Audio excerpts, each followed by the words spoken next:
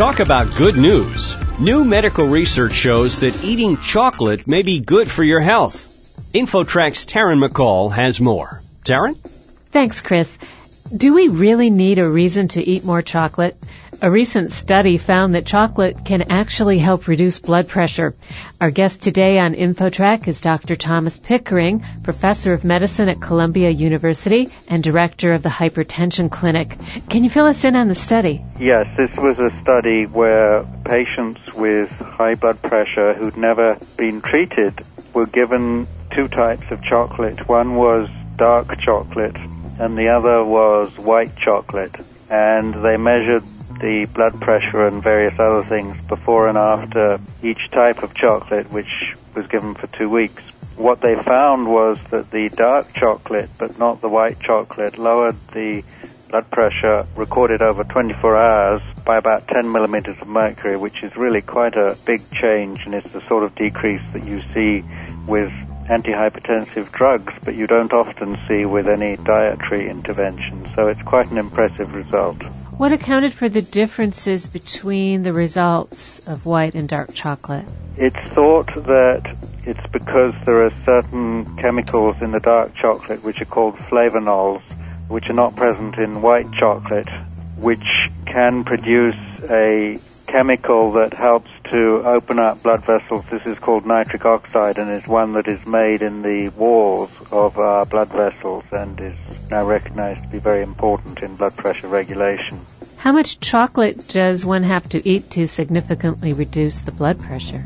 It was quite a lot. It was the equivalent of 2.5 regular Hershey bars every day over 2 weeks. So one of the questions about that obviously is that amount of chocolate has a lot of calories in it. So it's not something that I think we would recommend for every patient. Sounds like fun, though. A chocolate diet.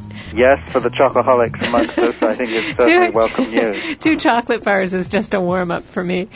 Now, I take it that the participants in this study had their daily calorie intake adjusted to account for the additional chocolate calories, so their diets didn't suffer too much. Yes, but I think that may be difficult to do in real life. Their body weight actually didn't change over the short period of the study, but I think had it been done for much longer, we might have seen changes. Now, are there differences in the effects you saw between brands of dark chocolate? Do the less expensive brands work as well as the designer chocolates? I don't know. This was a type of chocolate that's available in Europe, and I'm not sure if this particular brand is available in the U.S.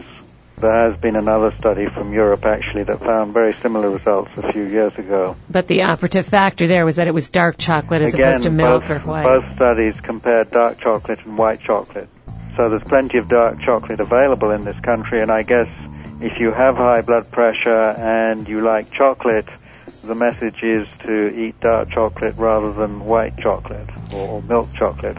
Is there some thought to perhaps reproducing these flavonols in a medicine that could be gotten that would not have the calories attached to it? Yes, I think that's a very exciting opportunity, and I think that's probably where this research will go, because, as you say, there are a lot of other things in chocolate that aren't so welcome.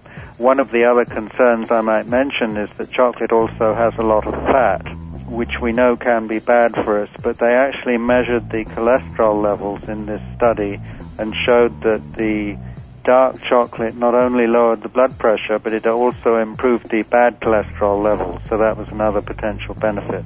Well, that's wonderful. And, there seem to be anecdotal stories about chocolate having a calming effect on somebody, on your mind and your body. It certainly does for me, so perhaps that really is an effect of the blood pressure being lowered. Is there a website where listeners can go to read more about the study and the results? It was published in the journal Hypertension, which is one of the American Heart Association journals. Thank you, Dr. Pickering, for being with us today on InfoTrack. Okay. Dr. Thomas Pickering is professor of medicine at Columbia University and director of their hypertension program. I'm Taryn McCall for InfoTrack. That'll do it for this edition of InfoTrack. To learn more about this or previous InfoTrack shows and guests, visit us online at TalkZone.com. Thanks to InfoTrack reporters Roy Mackey and Taryn McCall. Our executive producer is Randy Meyer, and I'm Chris Whitting. Internet services by Pair.com. InfoTrack is produced by Syndication Networks Corporation. Till next week, thanks from all of us for tuning in to InfoTrack.